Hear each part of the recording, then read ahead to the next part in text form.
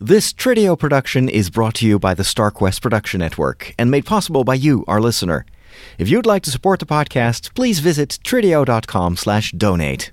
You're listening to The Secrets of Doctor Who, episode number 30.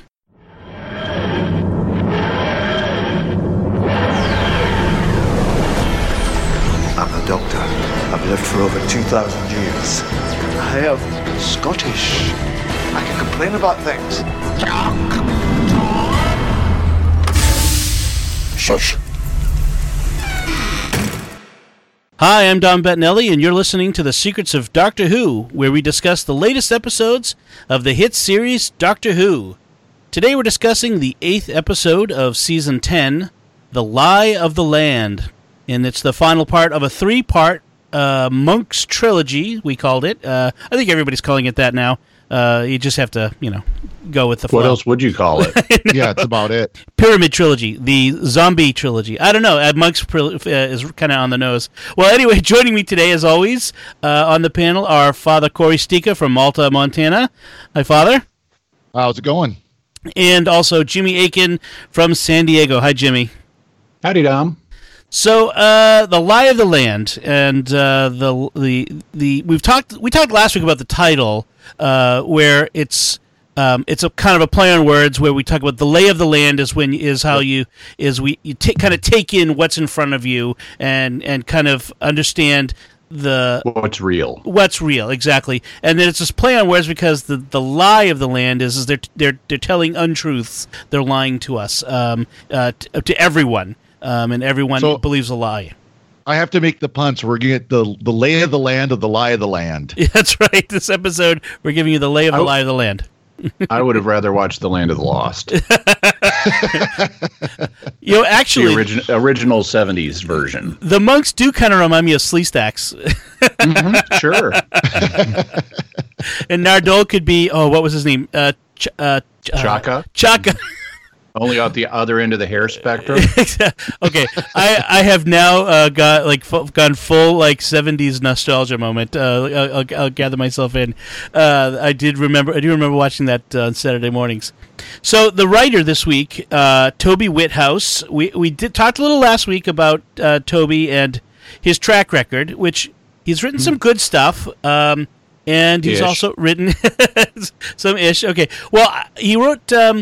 So let's kind of go through some of the stuff he's written. He wrote School Reunion, which was season 2. It was the nice thing about that. Yeah. Really, the only standout thing about that is on the casting. Yes, because we got to see Sarah Jane Smith again, and we got to see K9 again. Yep. Otherwise, it's a forgettable episode. Oh, and the actor. Oh, I had it before, and I didn't write it down. Of course, he was on Buffy the Vampire Slayer. Who was the actor who played the bad guy? Oh. Right, so you got the baddie, but it's all casting. This is stuff outside of Toby Whithouse's control. Yes, that's true. That's true. Otherwise, the episode had issues. Vampires of Venice in season 5. That was an early Amy Rory 11th Doctor episode. Your favorite, Jimmy, The God Complex in season 6. Yeah. We talked about. I think we did talk about that last week, right? We did. Okay. And then the Town Called Mercy, which was a season 7 episode. It was basically Westworld. Oh, it was horrible too. I mean, it was just abominably put together. There was, where Doctor Who has actually done an episode like that. That's kind of a remake of an episode they did back in the first Doctor's time, or a series they did in the first Doctor's time called The Gunfighters, where the Doctor and his companions, Stephen and Dodo, get caught up in the events of the OK Corral shootout in Arizona. And that was similarly played. It played off both comedy and pathos. And it was vastly better done than A Town Called Mercy, which just has incredibly bad shooting jokes. It's like there's even the characters are acting so irresponsibly with guns that at one point the sheriff just says, "If you're not an American, stop using a gun." Which is actually unintentionally a really good line. And then the most recent thing he wrote was the 2-part. In last season, Under the Lake and Before the Flood, which were fairly forgettable to me, anyway. Yeah, they were okay to me. There was some good elements to those I did like, but it was a complicated. I mean, it's hard to complain about time travel on a show about time travel, but it was a complicated time paradox episode, and it was there was elements to that I just had trouble kind of buying. It was the one where if you see the alien writing, it infected your brain and turned you into a ghost, that sort of thing. Kind of like the Veritas code in this season. Well, and that's interesting because I mean, it's sort of revisiting. It's recycling, in a sense. I mean, if you want to be nice, you say revisiting, or if you didn't like the episode, you call it recycling. And he's sort of recycling that idea. There's one other actually interesting note about this episode, which is he's apparently the only writer who's been allowed to write for Missy besides Moffat himself, which is interesting. Because And even the Missy scenes could have been Moffat scenes in this episode because of his role as showrunner. Right. Well, yes, he could have come in and written them, but apparently he didn't. Moffat doesn't have a writing credit, and it would have been enough, right, if he'd written those scenes. So this was presumably Whithouse wrote all of it, which is interesting given the turn that we get on Missy in this. But we'll come to that. So let's get into the opening, the cold open. We have the Doctor giving a documentary-style voiceover of a propaganda film that the monks tells us the monks have always been on Earth. And I got to tell you, as I'm listening to him talk, I'm like, wow, Peter Capaldi could take over for David Attenborough after he's done with the BBC Nature documentaries. I was going to say that. I mean, that sounded like David Attenborough type narration, just that bring that energy and that excitement to it. It's just like, this is interesting. I appreciated that because it, for ever since Peter Capaldi's been associated with the show, and really even before he was announced as the Doctor, people were talking about, oh, he'd be a great Doctor. What a great actor he is. And I haven't seen a lot of Peter Capaldi outside of Doctor Who. I tried watching one episode of his former series, The Thick of It, and it's like, wow, this is just way too much profanity. Yeah. And I hadn't seen a real basis in his time as the Doctor for what a great actor he is, because of the material he's been given. I mean, he's progressively become more likable, but given the kind of arrogant zaniness and he was stuck in regeneration madness for a whole season. Given that, I mean, I thought he was a funny actor, but he didn't have a lot of range. He wasn't being allowed to show a lot of range other than occasionally getting angry. But this monologue where he is doing propaganda and he's sounding warm and inviting about it. This really gave me a glimmer into Peter Capaldi's range. It's like, okay, he is a good actor. He sounds totally believable in this propaganda nonsense. There were a couple really interesting little Easter eggs in it. So we had the images of the monks inserting themselves into history. There was the Da Vinci's Vitruvian Man, where there's the monk is the Vitruvian. We had the monk sitting instead of the Mona Lisa, for the Mona Lisa painting. I like that the three greatest inventions of humanity are the light bulb, the telephone, and the internet. Also interesting that the monks are given credit for defeating the Daleks, the Cybermen, and Weeping Angels, which is kind of interesting because those are all the Doctor having done it. Right. And that is then counterpointed with this. Also, we've never had a Weeping Angels invasion. Right.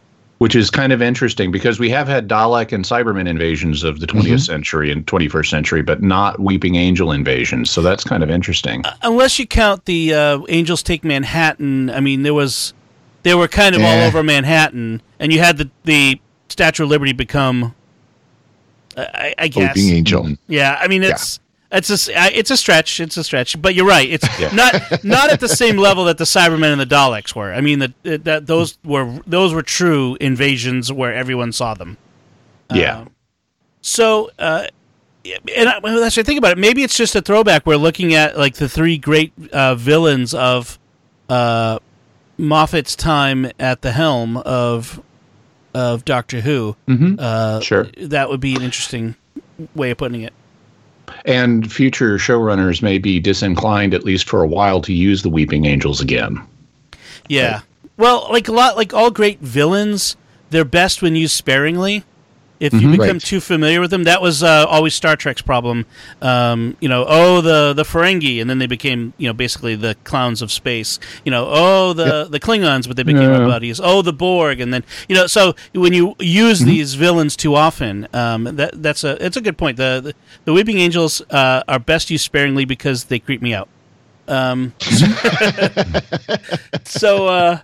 We have this documentary, and it's interspersed a little bit with this family sitting in their home, watching this propaganda on TV, wearing the gray pajamas, which apparently have been issued to everyone in the world in the last 6 months. Now everyone can only wear gray clothes for some reason. That's sort of an odd touch, and I don't understand that a little bit. I think it's very much like a 1984 type image, because when you see the movie, they're all wearing just bland clothes and they're all kind of marching. And that scene where Bill is walking with the crowd, it kind of has that feel of this crowd moving as a group, the color palette is meant to show us the drabness of the dystopia that we're watching. Yep. Also, so is the fact that they've apparently invested a lot more in issuing new clothes to people than they have in garbage pickup. Right. Well, exactly. At least that was felt a little more subtle. I mean, the clothing change just seemed a little bit on the nose, a little over the top in trying to get a point. Like, okay, I get it. We're in dystopian time here. I don't know. It kind of, when I saw that, I kind of set back that, and apparently everyone has been issued nice oil paintings of the monks that they're required to hang in their home. But, it just for all this occurring in 6 months. I know they're very powerful, but it's just given the events of this episode, is just this: are they all powerful or are they not all powerful? And that's been this weird balance that has been off in this episode. So we'll get through that anyway. And the family is watching TV, and the jackbooted thugs break open the door, and the mom is arrested for memory crimes for claiming that no, the monks have not always been with us. They've only been here for 6 months, and she gets hauled off to serve 10 years in prison. I like how she tells her son to be a good boy. Yes. As she's being hauled off. Yeah, be good for mommy. I'll be back in 10 years. We see these images, these flashes, as we're looking at the people, and it's presumably, as we find out later, the psychic link reinforcing the monks' propaganda in people's heads. And we always see superimposed this logo, and we also see the logo on the Doctor's propaganda film, Truth, which is an interesting callback to Veritas, which is the Latin word for truth. So it's kind of an interesting connection with that earlier episode. Whereas there, the Veritas was the truth, but here the so-called truth is actually a lie.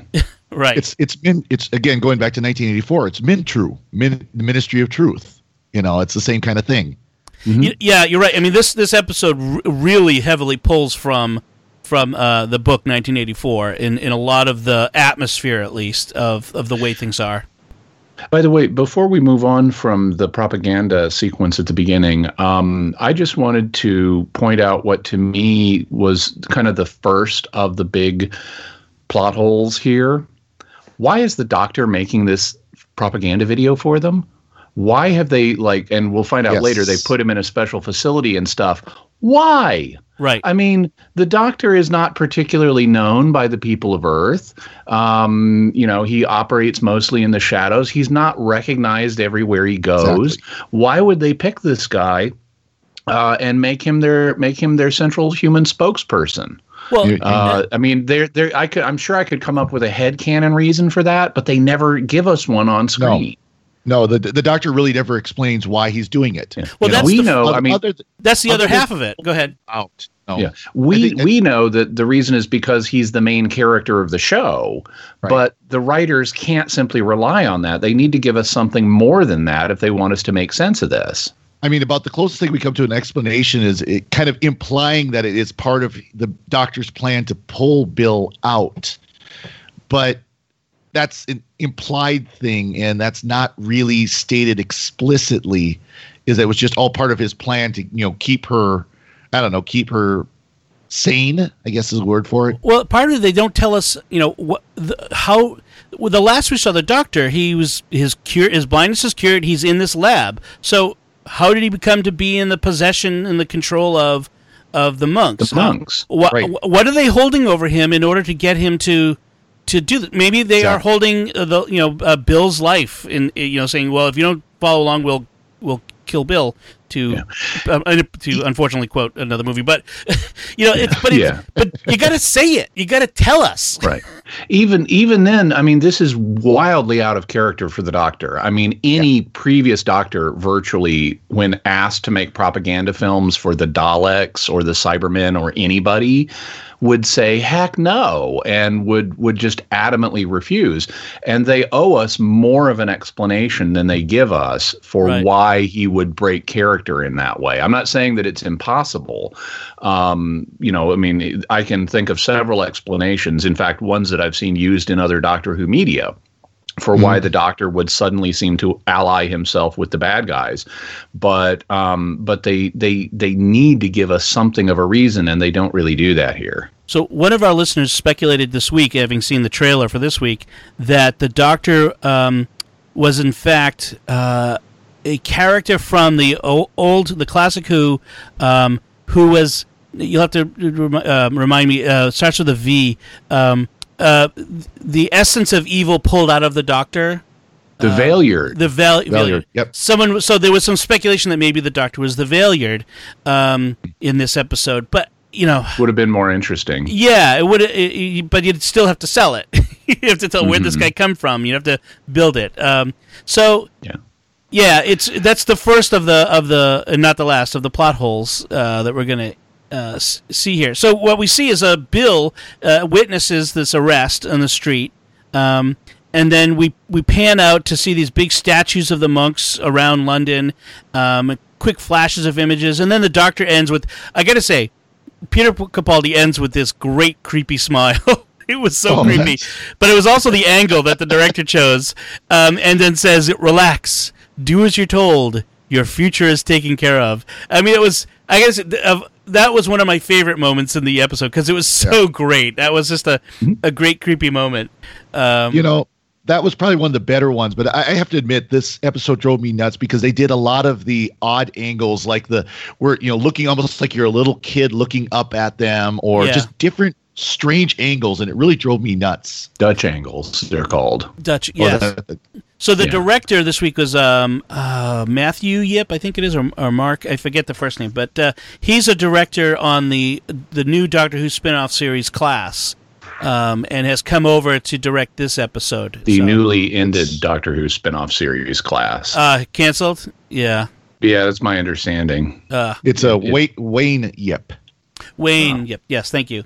I was not super excited by the show Class. Just as an aside, by the show Class, and so I hadn't been watching it.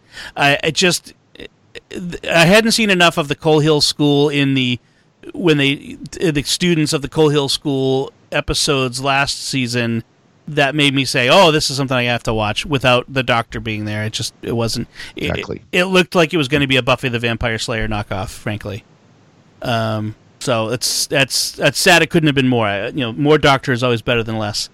So we go to the credits, and then we open, and we have Bill making 2 cups of tea, and then she sits down and imagines a conversation with her mom. And now we have this narrative device being used again to give us this exposition of what's happened. She's relating to her imagined mom the events because the mind control is starting to make her forget what really happened.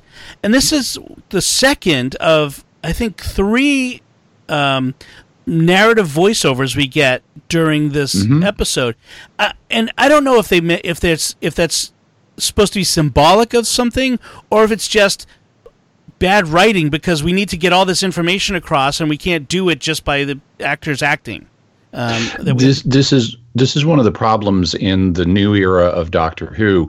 The old era of Doctor Who before the 2005 revival was much slower paced, but which is its kind of big fault in that the stories are sometimes there's too little story for the time allotted. They'll have 6-part episodes or 6-part serials and only enough plot for 4.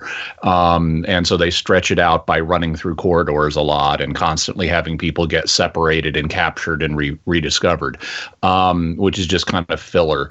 But in the new series of Doctor Who, where they've gone to virtually everything is done in 45 minutes, it's the opposite. They have too much plot for the allotted time. And even in this trilogy, where in theory they could have paced it, in a more leisurely way, they've still set themselves up for, we've got a 6-month gap here where the world has radically changed, and that's going to require a lot more exposition, and they have to just force it in there to communicate to the audience what's happened. And so I saw one criticism by some other folks online of this episode as just being way too much exposition and not enough happening. Right.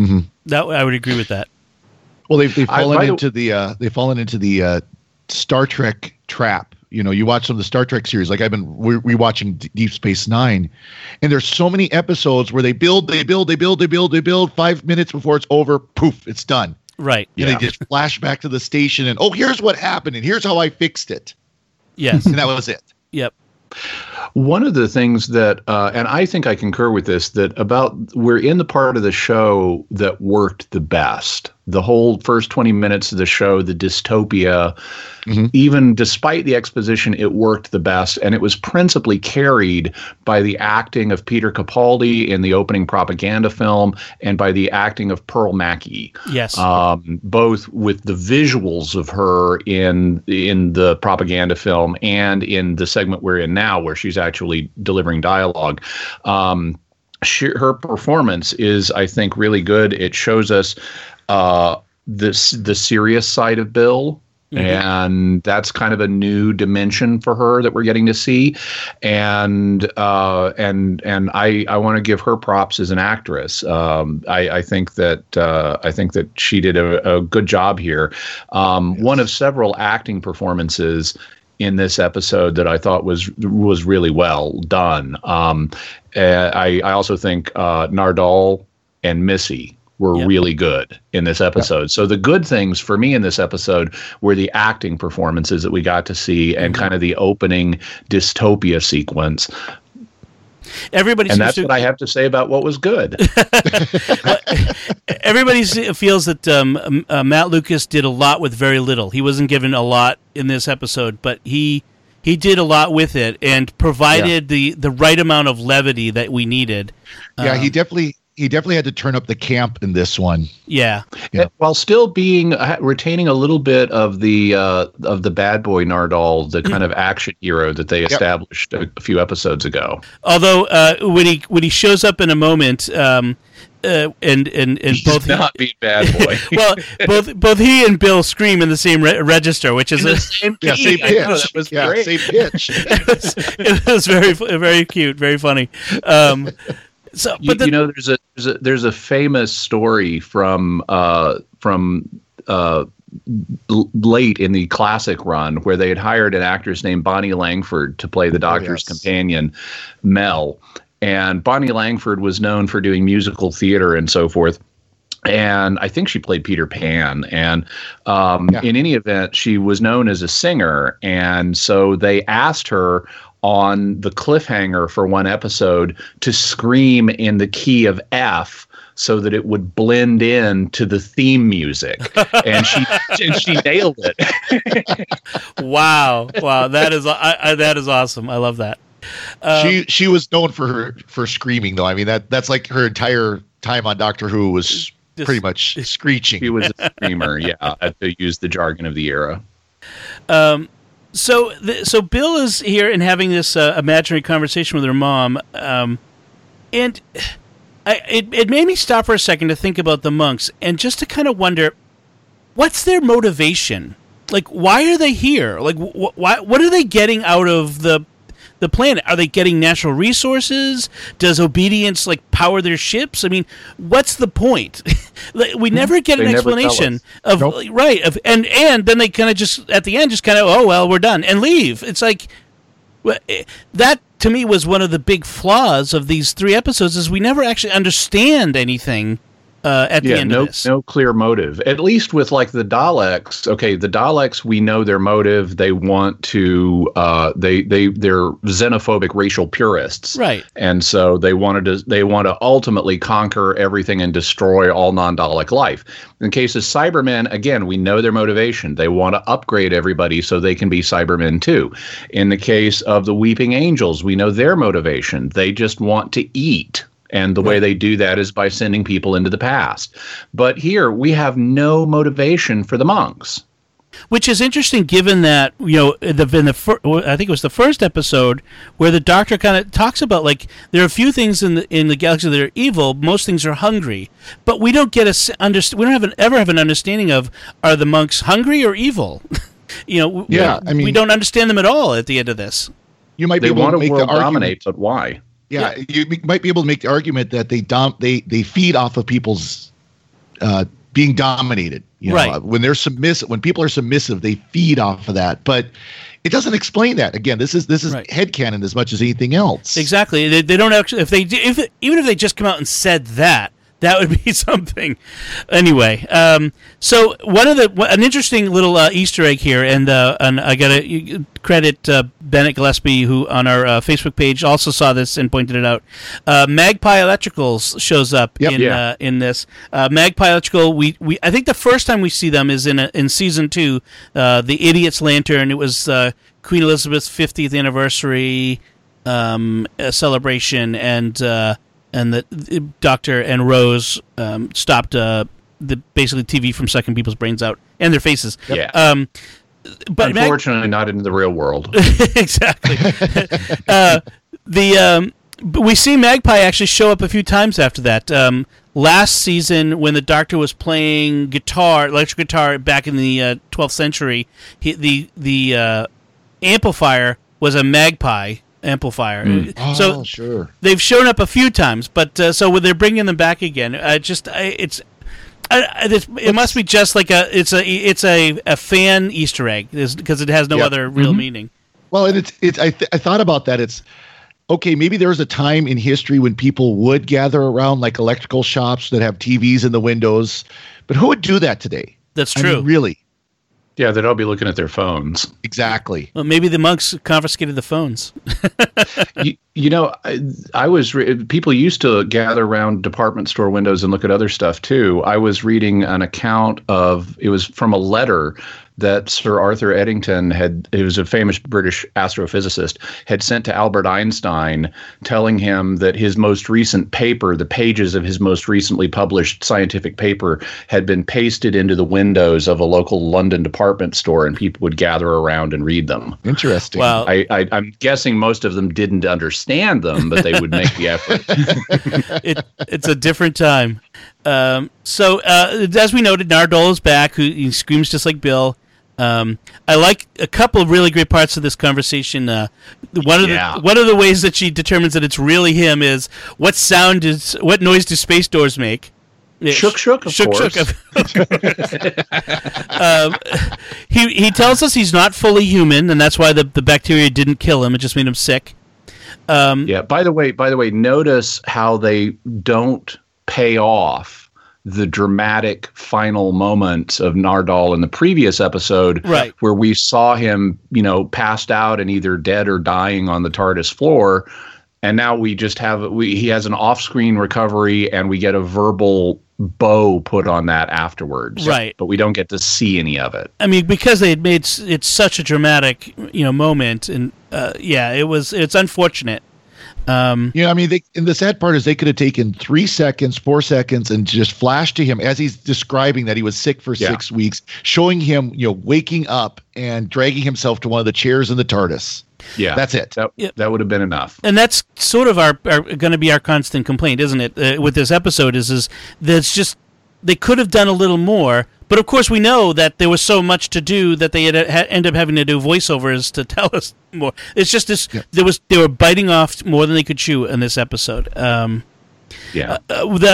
again, Nardole is using exposition. Yes, exactly. Bill reveals that she's talking to her imaginary mom, and again, another great Matt Lucas moment where he says, "I thought your mom was dead," and he kind of whispers, "died." When you were a small child.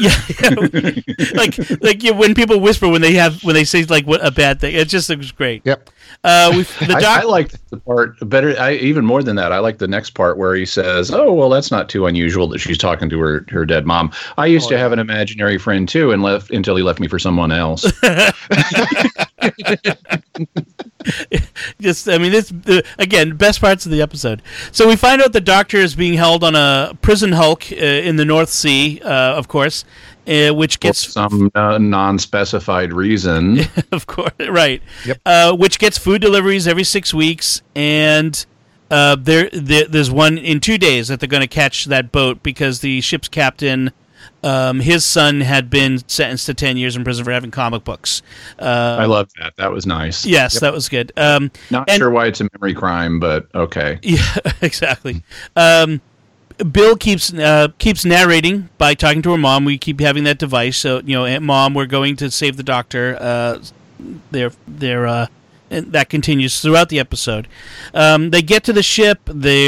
Their papers, the guard asks for their papers, and then they're interrupted by the appearance of one of the monks, who comes in, stands in front of Bill, and looks right at her. If Bill is the linchpin, why doesn't the monk recognize her? Yes, I know. Exactly. If she's this, and furthermore, if she's this super important person and their continued control of the planet depends on her passing this link on to her descendants, as they later explain, why aren't they keeping tight control of her in some facility somewhere and already trying to breed her? Well, that raises another important problem, which is that if Bill has any choice in the matter, her preference so far has indicated isn't for reproduction. Yeah. So that part gets not mentioned at all. They just jump right over that and move on. But even we get told there's only 12 monks altogether. Why is this one happen to come into the room at this moment? And why is this monk never mentioned again in this episode? Right. Because even after we get in contact with the Doctor and we find out what the Doctor's really been up to, nothing happens with this monk. He just walks on the set to distract people from the fact that Nardole doesn't have any papers, and that's the end of it. He just provides a moment of distraction and menace, and there he has no other function in the whole episode. Right. It's just a loose thread hanging there. So then we get to what I think is the low point of the episode. Others may disagree, but the Doctor's elaborate charade. It's excessive and goes too far. I think we have this debate between free will and safety, and the Doctor advocating we have to give up free will for your own good, and Bill takes a gun from the nearest guard and shoots the Doctor. Now, if those guards were real guards, she'd have been dead as soon as she grabbed the gun. I mean, they all had rifles on her. Right. But yeah. Also, I mean, really, the Doctor needs to test her to the point of trying to not just get her to pull a gun on another human being, but on him. Right. He has to test her to that point. That seems excessively cruel. And then the worst part is the fake regeneration, because I think it is disrespectful to the fans, because it's the entire, because that the entire reason for doing this is to fake us out, because we know a regeneration is coming, that this is the end of, and oh no, is this the end of Peter Capaldi? I'm not ready for that. And it's sort of the hype up your emotions in a moment. And I just think it's a manipulation of the viewer, because frankly, Bill has no clue about regeneration, so it's not for her benefit. No. Right. So yeah, it is badly done. I can have some sympathy for the concept of kind of touching on the regeneration before it actually happens. For example, in one of the best Star Trek movies of all time, Star Trek II, The Wrath of Khan, it was known in advance by the fans Leonard Nimoy's character was going to die in that film. And so rather than have the audience kind of wonder,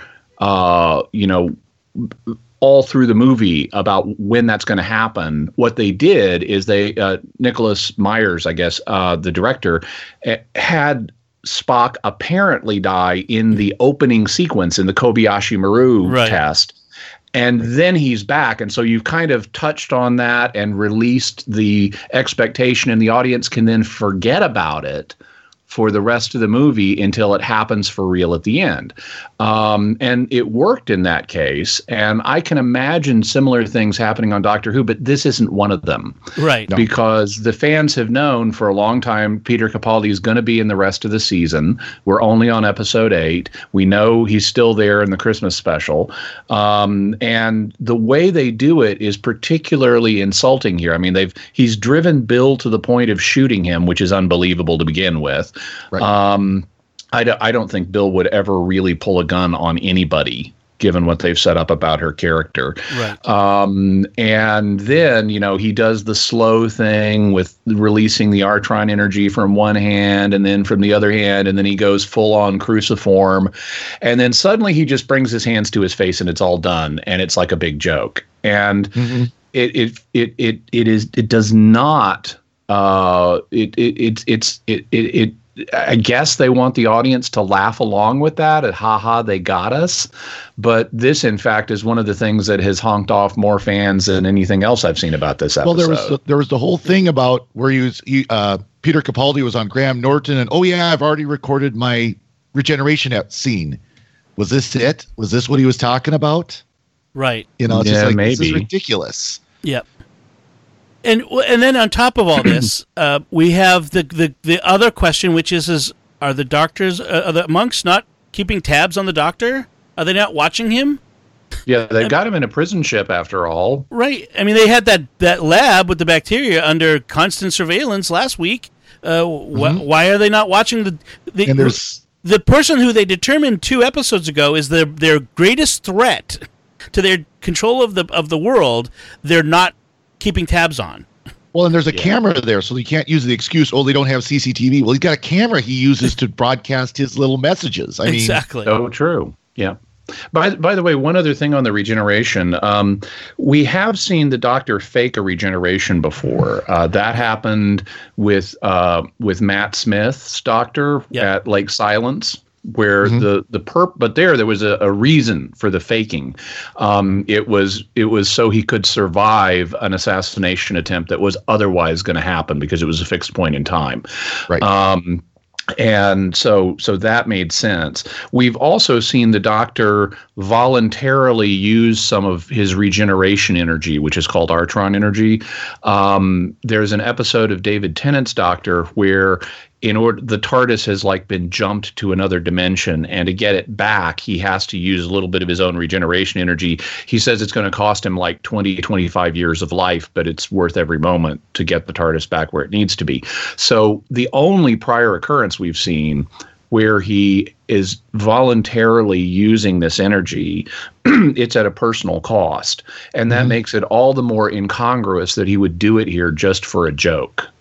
Exactly. I mean, even if we know that his regeneration buffer has been refilled by the Time Lords after his last regeneration. So, yes. And this is pretty much, in my opinion, and maybe yours too, that the episode kind of goes off the rails a bit. Before this, it's been pretty good. It's been okay. But after this, it is where it really kind of goes downhill. Well, the sad part is if you think about how the episode went, that scene went, they could have cut that regeneration part out and it would have worked just fine. Bill shot the doctor. He fell over like he was shot, and then he just, start clapping and stand up and continue on. Exactly. I did like the bit where Dave forgot to switch out his bullets for blanks. Dave! Oh, boy. So Bill recovers very quickly from this moment of having to shoot her mentor, tutor, her friend. I did like her wanting to go after Nardole, though. I thought that was kind of a that was nice. I'm gonna beat the. So the doctor says we need help, and the only person I know who's almost as smart as me, and we know he's going to go get Missy. So in order to do this, rather than just hop on a supply boat, they decide to ram the docks with the boat. I'm not sure what the point of that is. This is not going to attract attention. Yeah, again, where's the monk to try to stop them from doing this? Well, the monk that was just on the boat a couple of scenes ago. Right, and the monks, apparently they could pull a B-52 out of the sky and a submarine out of the ocean. They can't stop a boat. Never mind, later on, they can't stop bullets either. So we'll get back to that one. So they show up at the vault at the university, and the doctor refers to the other last Time Lord, and Bill says, "I thought you had some kind of monster in here or something. It's just a woman," and which is it's supposed to make the fans kind of think, well, the master has often been a monster, so just don't be fooled by. And the doctor says, "I do have one." Right, right. And then we have this very interesting dialogue in which we find out that Missy she's trying to reform. She's spent all this time in here, however many decades. We've never actually determined whether it's been 1,000 years or 50, but let's just say whatever the time is, that she's trying to reform to get better. Conveniently, Missy has encountered the monks before and defeated them, which is quite convenient for everyone concerned, I guess. By the way, the doctor also in this scene suddenly knows way more about the monks than he did previously. Yes. Because they were apparently new villains to him when they were introduced on the show. But now he's telling us that they've been in control of other planets for thousands of years. Right. I mean, maybe he learned something in the 6 months that he's been under their control, but maybe. But if they're such liars and say they've been in control of Earth for thousands of years already, why would he believe it if he hadn't encountered them elsewhere? Right. And so Missy tells us that the monks get a foothold when, quote, some idiot, poor Bill, rolls her eyes. By the way, just to give the show credit for one thing, there's a question of why would the monks want people to believe that they've always been here? Right. And they actually do give us an explanation for that, and it's a reasonable one. It is. Nardole explains in the initial conversation, if people think something's always been this way, then that's 90% of the battle. They'll tend to accept it. And so what we're watching is the transition, kind of a bumpy period from where everybody knows the monks have not been here the whole time to where nobody can remember a time before the monks, and we're in that kind of bumpy transition period. Right. This is again another callback to 1984. We've always been at war with Eurasia, or we've always been at war with Oceania. Right, exactly. So and then Missy has this a moment where she says the monks get a foothold when when a properly consenting human mind makes a pure request, one without an agenda or ulterior motive. And I'm sitting there thinking, but Bill did have an ulterior motive. Yeah, I mean, she handed over the planet in order to get the doctor's eyesight back. This was not a pure request. And this in is order to save his life. Yeah, I mean, this was something we brought up last week too, when she made the request, and it's just like, do the writers not notice that this is a problem, or do they not think that we're gonna notice this? Yeah, in fact, Bill is playing for smaller stakes than the UN Secretary General or the generals from last episode were. They were trying to save the whole world. Bill's just trying to save one guy. So I mean, they loved the world as much as Bill loves the Doctor, Right. So it doesn't make any sense in terms of the psychological dynamic. It also doesn't make any sense in terms of anything.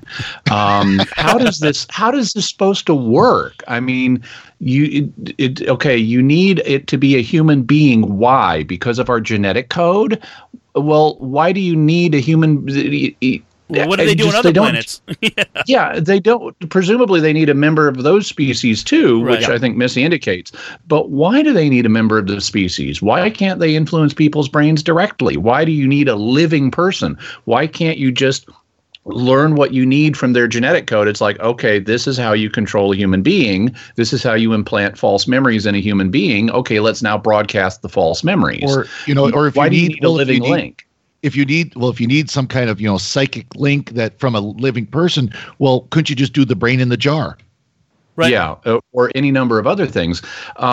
So this is one of my perennial peeves in terms of plot, which is the critical failure point plot. It gets used in all kinds of bad writing to provide sudden miraculous solutions to problems that the writers have built up too big.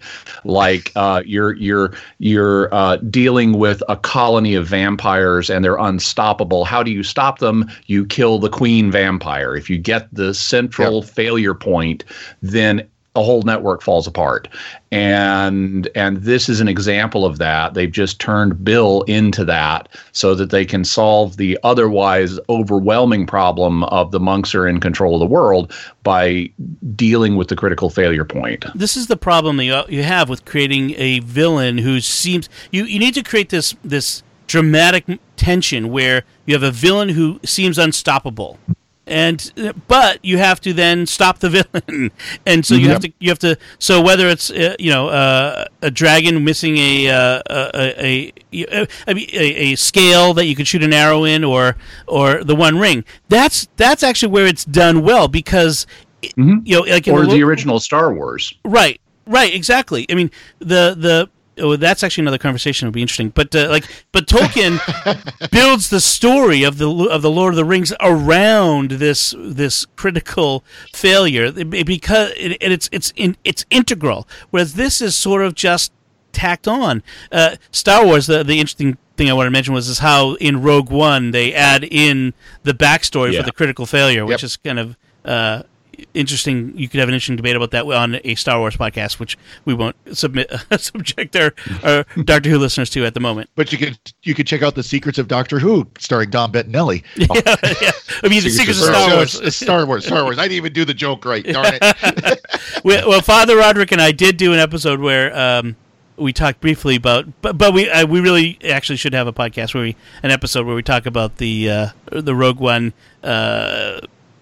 Element of that. Anyway, that's a whole nother thing. Get me sidetracked. I'm thinking about it. So we have the Doctor then makes this leap to, it's a psychic link. It's the statues that are spreading the psychic link to the world. It's like where are you pulling this out of? I mean, I know the Doctor often does this. He kind of, his brilliant mind, his experience, and all this stuff causes him to come up with these explanations and things, but it just seems so sudden. Out of thin air. Yeah. In fairness, Sherlock Holmes often does the same thing, where there are way more possibilities than the ones that occur to him on the fly. But as the main character, both Sherlock Holmes and the Doctor tend to leap to the correct conclusion most of the time. Well, sometimes they don't. This sounds like the last episode where what's the greatest threat to the world? Oh, something biological. Yes. Yeah, exactly. Same kind of reasoning. Right. So we have this really, Missy again with the great acting, the great line, Michelle Gomez. Bill says the linchpin is me, and Missy says awkward. Just a great moment. I love that. And Missy says, it's not enough for Bill to die. She has to be made brain dead. She has to still be alive. If they just kill her, then you have to wait for the bad memories to fade. Whereas if you just wipe her mind, it it downloads Broadcast the blankness or something. memory. Yeah. Yeah, I thought that went by too fast. They didn't explain that well. The doctor says that this suggestion, actually, this is a really nice part. I like this interchanging the doctor and Missy, where he says her suggestion that Bill has to, his +1 has to die, shows that Missy really hasn't changed, but she rejects it. And she says, your version of good is not absolute. It's vain, arrogant, sentimental. If you're waiting for me to become all that, I'm going to be here for a long time. And then she talks about how, in the past, she would, destroy a city just to see how it felt, and now, this destruction she's proposing is in order to save, 7 billion people. And she posits it's different. And that's an interesting moral quandary that she proposes. And Bill agrees with Missy on this. Right. So you've got Bill and Doctor on the other side of a question, and it actually matters, and it's a moral question, and it's both viewpoints are at least understandable. Obviously, at most, one of them can be correct, but both viewpoints are at least understandable. Yes. And so, one of the questions I came up with at this point was, I just thought of another solution. Oh, they could have just put Bill into a medically induced coma, and she would have not have any consciousness to broadcast through this weirdo psychic link, and they could have cleansed out the memories and then taken Bill out of the medical coma. Or taking her far away from Earth. There you go. Or into another time. Another time. So I was going to say, gee, if only the Doctor had a time and space machine that could go anywhere in the universe and anywhere in time. Which, interestingly, we don't see at all in this episode. It's mentioned once. Yeah, it's mentioned once. That's it. And but not seen. Yeah. They must have had struggles with the TARDIS's contract renewal for that episode. That's right. Need to take a break, go to the Azores for a weekend. So one of the things that occurred to me is was the point of the computer simulation in Veritas, Extremis, not necessarily to identify the Doctor as the big problem, but to identify Bill as the linchpin? I wonder. They don't really establish it. I think they just, in general, they wanted to game out every possible scenario so they'd know how to react in their takeover. Mm. Well, then they would have the history, too, of Earth that they could then use for their propaganda. That's true. That's actually a good point. Yeah. So we come up with a mission. The mission is we have to break into the monks' pyramid headquarters, which is moved from Farawayistan to the middle of London. I like that. Farawayistan. Not only is it in the middle of London, it's like right across the street from the rebel headquarters that you access by coming in off the street within sight of the pyramid. Well, this is not the best place to put your rebel headquarters. I guess. Well, if you plan on sneaking in someday. So the plan is to put the Doctor inside the machine that beams out the psychic signal, and then they have everyone get their iPods and one very old Walkman apparently play anti-propaganda voiced by Bill on a loop to counteract the psychic link, which is strongest closer to the pyramid, and then we have another Bill voiceover talking to her mom about what's going on, and then we hear her voiceover. Well, not talking to her mom, but talking to them about this is propaganda. This isn't really happening. I thought this was pretty effective. Yeah, this sequence, and and they then go into the entirely unguarded pyramid. Yes. Yeah. Yeah, there wasn't even like human guards there. There was nothing. It was just a wide open door. The door was even closed. The door wasn't even closed. I know. So, and then they get inside, and the monks now have these superpowers of lightning and creating shields here in front of themselves. The lightning kind of becomes solid, which I thought was actually pretty cool. Yep. Yeah. They apparently they don't stop bullets. I mean, these monks could make airplanes fall out of the sky and ships cast out of the sea. But they can't miraculously heal blindness with no instrumentality on the other end. Right, but they can't stop a couple bullets. A couple of guys running around with guns, which apparently the Doctor didn't have much problem with guns in this episode, if you notice. Not as usually they just usually need does. Kevlar robes. Yes. Yeah. So Nardole apparently knows the Vulcan neck pinch, or something else that he calls something else neck pinch. I didn't catch the name, but it doesn't work on his other hand that he won in a gambling. Yes, it is some kind of game. Yeah. And enter what, as the Doctor calls it, fake news central. And there's a term that culled from current events, American politics. Yep. Recent American politics. Yep. Yeah, and it's so. Is that the issue of the week? I mean, we seem to be dealing with a current events issue of the week, and is this one fake news and propaganda? Maybe. Well, this episode was recorded right about the time of the American presidential inauguration, beginning of January. Yes. So that would be about the right time for them to use that message. Right. I wondered if it was meant to the phrase "fake news central" was meant to resonate with the phrase "Fox News Central." Yeah. Oh, that's an interesting idea. Yeah, I mean, certainly, if we're going for a 1984 vibe, that there's certainly plenty of elements in propaganda in 1984. But in that, 10 years ago, would the line have been, we're entering the Ministry of Truth, perhaps, or of some sort. Big Brother's domain or something like that. Yeah, but yep. By the way, one thing I wanted to give the episode props for, I'm looking for things to give it props for. But one of the things I liked is just on the visual design level is when we see, the interior of this space of their broadcast center. They're in a pyramid, and it's pyramid based, and so all of the little screens we see are triangles. Yep. And they have different things playing on them. I assume they did this, via computer. But what I like about it is the fact that it's a genuinely non-contemporary visual screen. Because if you watch lots of science fiction, like if you go watch early Doctor Who, whenever they have aliens with a visual screen of some kind, it's almost always a contemporary TV screen that would have that kind of, bulgy rectangle feel to it. Yep. Or if even in Star Trek Next Generation, the monitor on Captain Picard's desk is way thicker than it would be in the 24th century. Yeah. Because they wanted it to be a functional monitor on the set.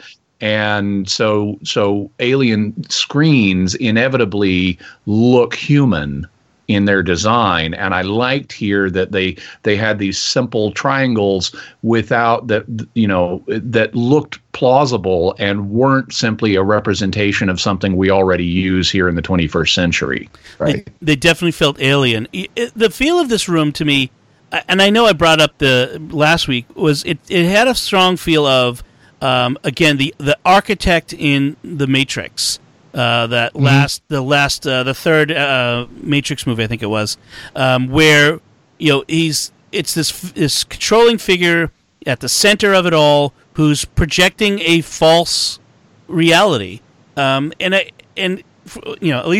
least in this one, I had a little more understanding of what was going on. In the Matrix, I had no clue I didn't understand anything. I watched that scene 3 times. I still don't know what happened.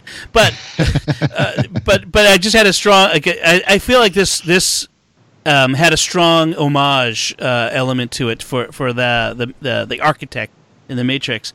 But so the Doctor, being the Doctor, he wants to be the hero, stop the monks his own way without having to sacrifice Bill. But of course, we know that Bill.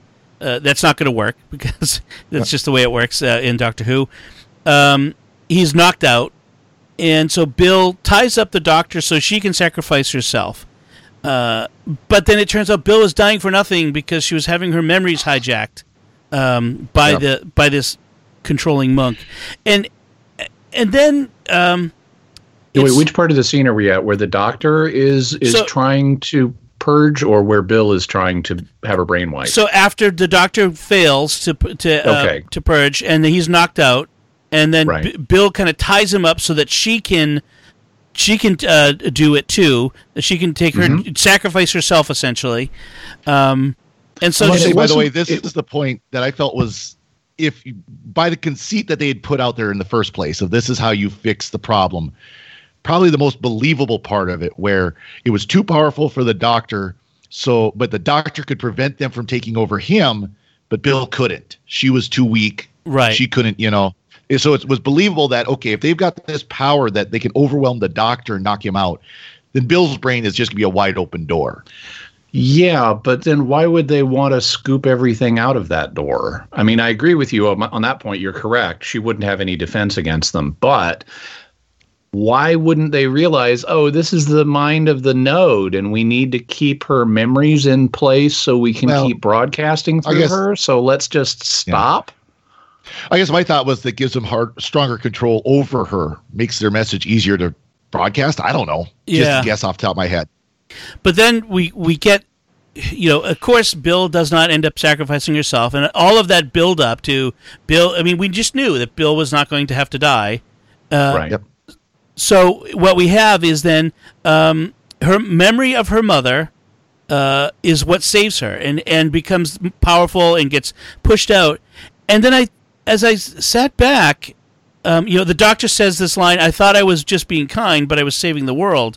When he went back in time to get those photos of Bill's mom, and I sat down and realized, is this the whole reason Bill's mom existed? Is this the payoff for Bill's mom from the beginning? Are we not going to get anything else of significance about Bill's mom? We might not. I'm hoping we do, because this is not an adequate resolution to that arc. No. And frankly, the whole mother love saves the day trope is incredibly cliched, and it's just another miraculous. Why does Bill's tenuous memory of her mom, why does that save everything? Yeah. How does that? I mean, why? Well, it's not even a memory. It's a character she built up that resembles her mom. Exactly. So she's invested some emotion in this, but how is that saving the day? I mean, it's just a deus ex machina, or perhaps a mater ex machina in this case, and literally on the ex machina. But it doesn't work any better than that Widow, the Witch, and the Wardrobe Christmas special, where again, mother love suddenly saves everything for no believable reason. But Jimmy, I think that this is a encapsulation of the zeitgeist that we have in our society today. And now I'm going to go on my little rant, but that it's about emotion. It's about a pure like my emotion. It's not about a reality. It's not about a substance. It's not about, but it's about the reality that I imagine in myself is the most powerful thing that can exist. And we see that, without getting into too much of the culture wars issues that are related to it, but we see that very often in the world around us, where people really, where we invest so much into your emotion is so important, and it's whether it's based on reality, whether it's based on the truth, is sort of irrelevant. It's important to you. And I think that's kind of what we have here is we have Bill has created this imagined person who she never knew. She never knew her mother.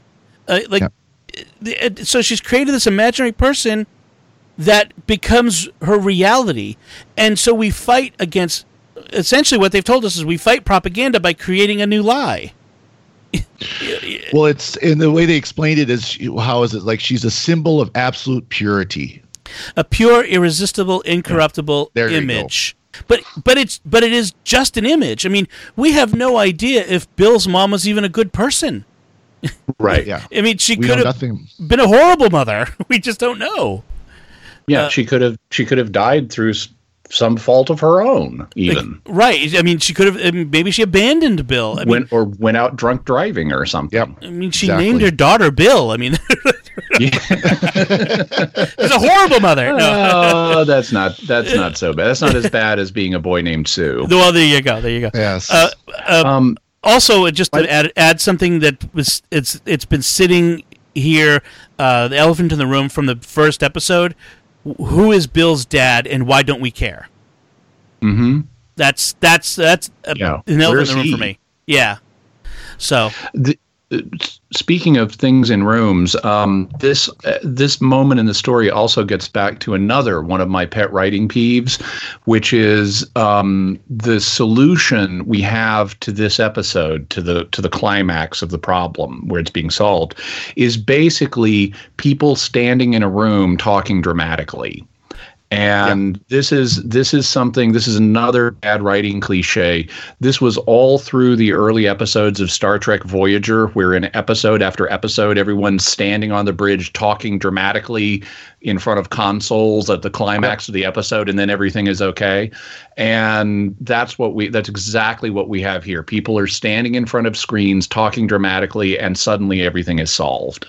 Yeah. Yes, I agree with that. And it solved very quickly. I mean, the monks just decide to leave. Oh, well, that's enough for that. We're done.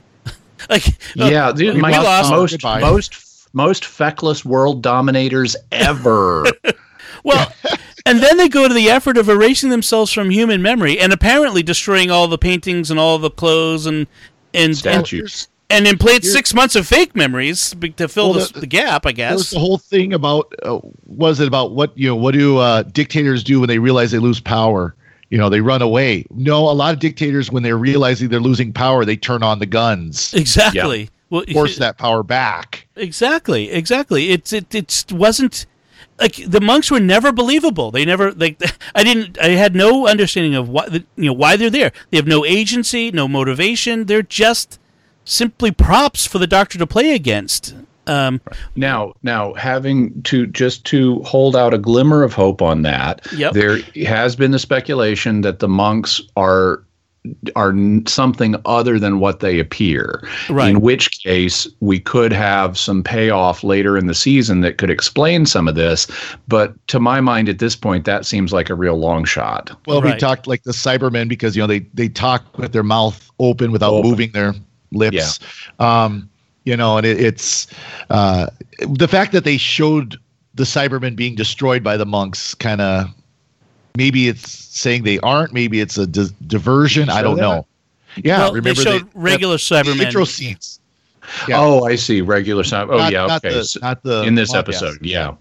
Also, by the way, notice we have no FaceTime with the villains in this episode. I mean, we encounter them walking through hallways on the ship or in the pyramid, and we've got the silent one there, but we have no interaction between the protagonist and the antagonist. And that's another reason why this episode falls flat, because we don't understand the antagonist. Yep. They're simply ciphers, as you said, Dom, for the Doctor to play against, but he doesn't even get to talk to them in this episode. No monk has a line of dialogue, and that means that the relationship between the two is, we don't have effective dramatic tension established in that regard. Well, including the one that they keep grabbing his head.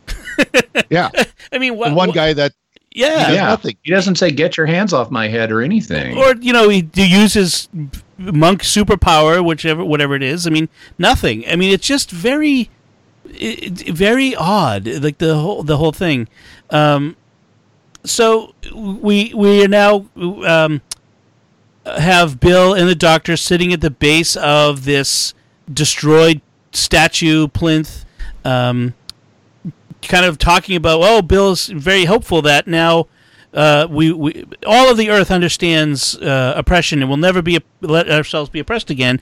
And then the Doctor, points out asks the girl with the bad hair, what's going on, or what's this statue, and she doesn't know. And so we're left to believe that, like I said, the 6 months of fake memories, nobody remembers what happened. I get all those people waking up in concentration camps. Right. I mean, they put everything back together before they left. The monks did. Apparently, they put everything back in its place. And they can all do that miraculously, maybe, but can't stop bullets. Yeah. Right. And why bother? Like, why do they care? Like, that was. Yeah, they're leaving. Yeah. Like, why did that was the thing that got me. Is like, why do they fix things? So, although I did like the Doctor kind of giving grief to the college girl, because it reminds you so much of these videos you see online of people going to college campuses and quizzing students on, basic civics and American history, and them not understanding it. So it had a kind of a funny feeling like that. Then Bill kind of says to the Doctor, "Well, why do you put up with us if we're all so silly and stupid?" And we get that line from the Doctor, because amongst 7 billion, there's always someone like you. And we get this nice feeling between the Doctor and Bill. And then the last scene is to the vault, and now this is good. This is good. Mm-hmm. Missy is crying, and she's crying over all the people she's killed, and she confesses she didn't know that she knew all their names, and a few more lines like that, and she finishes by saying, "You didn't tell me about this bit," and he replies, "It's good," like as in it's good that you're going through this. And it's a very interesting and effective moment. And I don't know about you, but I'm waiting for the other shoe to drop. When does Missy go back to being the master again? It's sitting in the back of my mind. If they continue this plot line like this, where she actually is seeking to use a Catholic term, convert, trying to change. That'll make the rumored or suggested Two Masters episode all the more interesting when you get the John Sims master, who's as evil as he was, and you get the converted Missy, who's trying to be good. That could actually be kind of fun if they play it out right. Yeah, it would set up a lot of tension between the two versions of the character.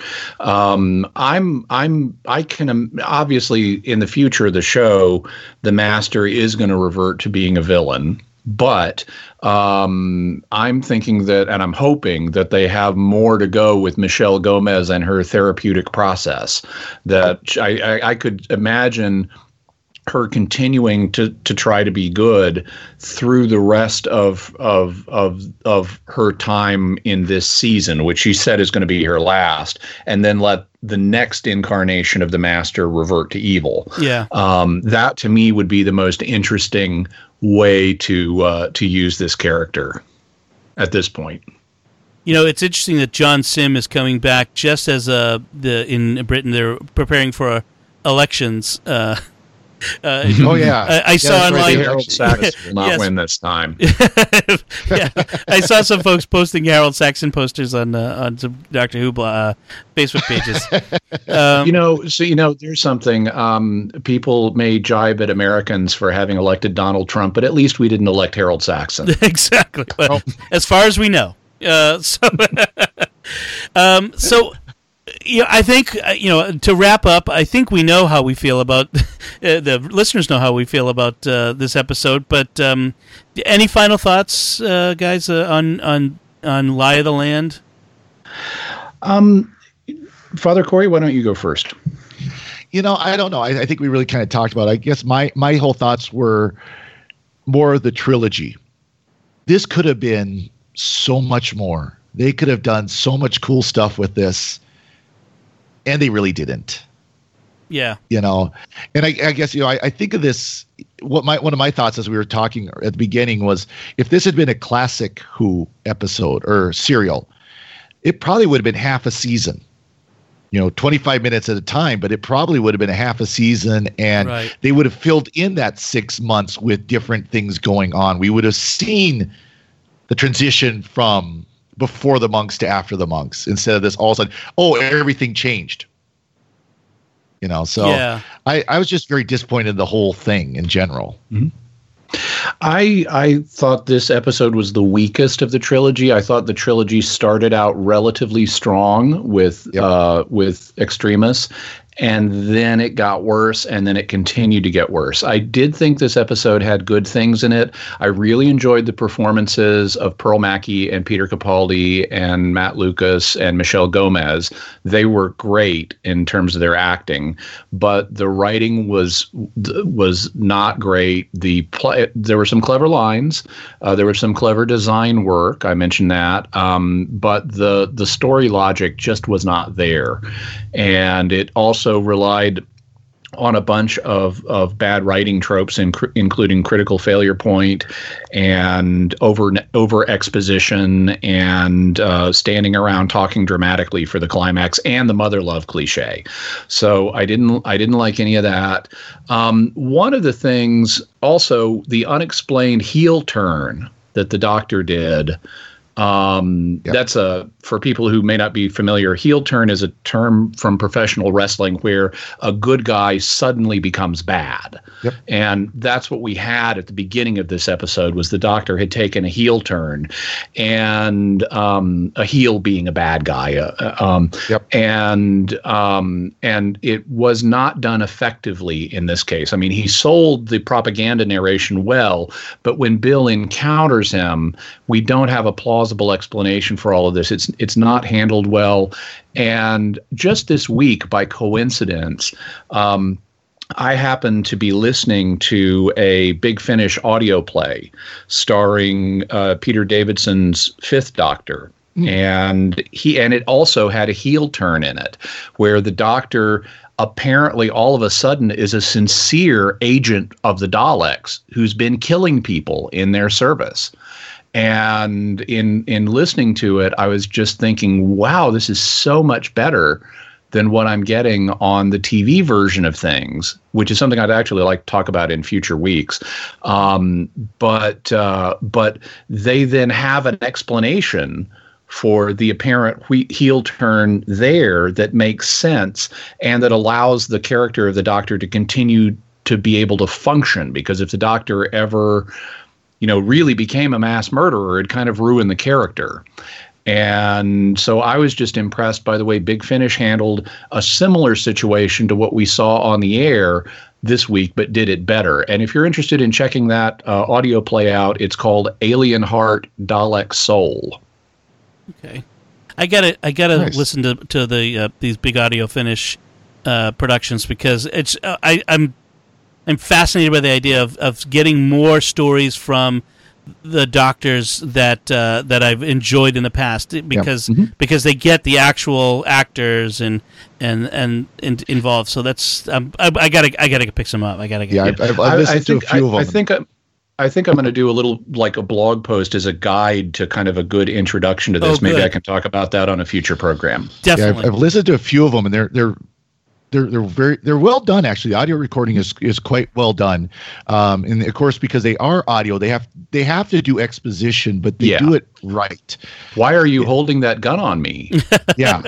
Well, it's the difference. I would if you're a sports fan, like I like baseball, I like football. A lot of times I prefer to listen to the audio broadcast, the radio broadcast of the games versus watching it on TV, because on TV they don't have to describe what's happening on the field. So they sit there and blather on about how great all these players are and how much charity they do and all these history and all this stuff. They just blather on and on and on. On the radio broadcast, they actually have to describe what's going on. Yeah. These people are lined up here, and this is going on, and that's there, and it's the same thing with these audio dramas. They don't spend as much time with some of the silly stuff we talk about, because they actually have to describe what is on the scene. Yeah, well, if you do that, Jimmy, I'd love to see it, because that would be a great help for me, at least. So, count me in. So my take on the trilogy is similar to yours. I feel like the monks should have been a season-long arc. I mean, they've done that before, building up to and then encountering and then overcoming this great villain over the whole course of a whole series, a whole season. Otherwise, they just, each element of this trilogy was a completed story, I guess. I mean, Extremis was a complete front to back. It had to be one episode, so you couldn't really bleed in the stuff from Pyramid at the End of the World into that. So they kind of put themselves into this box, and then they got stuck with having to. Well, the third episode has to have all this rest of the material. And so we've got to do all these tricks and gimmicks, and it ended up just hurting the show. I mean, it hurt the episode to have to do all this. I hope this was that some of the things that happened here are just precursors to revisiting them in the rest of the season. I hope this is not the last we see of Bill and her mom. That there's more to the story after all we've built up with it. And I'm kind of hoping that everything that happened in this having to do with the monks is as a precursor to something coming later. But like you said, Jimmy, they used the tropes too much, and I felt like they manipulated the fans in several different places in this episode, and I just never liked that. So that's this episode. We can look forward to revisiting some classic Doctor Who elements and villains next week. Warriors. Yeah, Ice Warriors. Let me play the sound of the trailer for next week's episode, Empress of Mars, and then we can wrap up after that. There were humans on Mars in Victorian times. No, there weren't. Friday asked for my help. In return for what? Halt! This could be the entrance to an Ice Warrior hive. Friday has been using you all along. His aim was to get back to Mars and find his queen. Rise, my Ice Warriors! Rise! I dare say the British Army is more than a match for a bunch of upright crocodiles. Don't stand a chance against the Ice Warriors. So that's classic Doctor Who. Oh, there's not going to be any camp at all next week. No, not at all. Rise, my Ice Warriors. Yeah, exactly.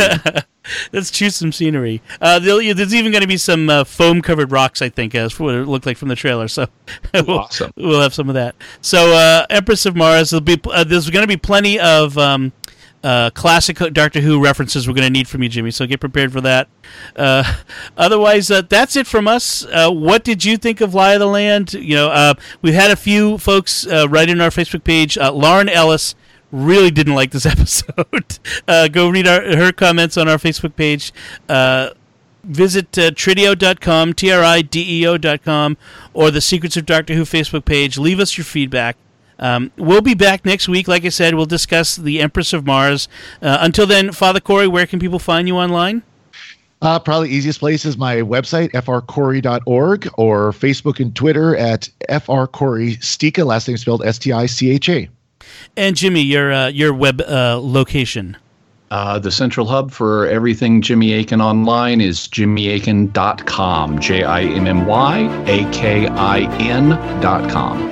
And you can find me at betnet.com, BETTNET.com, and you can see all my social media links there. And if you want to find all these links, they'll be on the show notes at Trideo.com. And so the last thing I have to say is thank you for listening, and remember, relax, do as you're told, your future is taken care of.